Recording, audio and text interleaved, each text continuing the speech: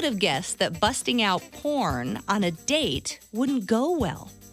Sanford Till went over to his new girlfriend's apartment last Friday night, and after dinner, he proposed a fun couples activity, watching porn together. How about if you just make your own porn together? Maybe. Apparently, he'd thought it through and was prepared. He'd made sure to bring along some of his favorite tried and true skin flicks on a VHS tape, which is just so quaint. No. This is the first day, yeah? Well, he'd seen her before. This was the first time at her house for dinner. But his new girl wasn't into it for some reason, and Sanford kind of freaked out.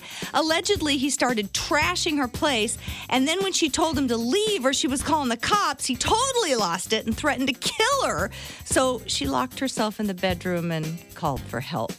When the cops arrived, he was still yelling at her through the door, and he was arrested for aggravated violent menacing and vandalism.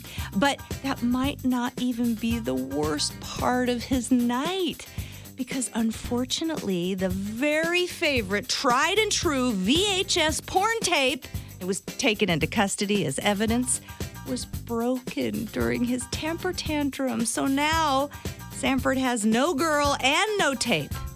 And that's tragic stuff, dude.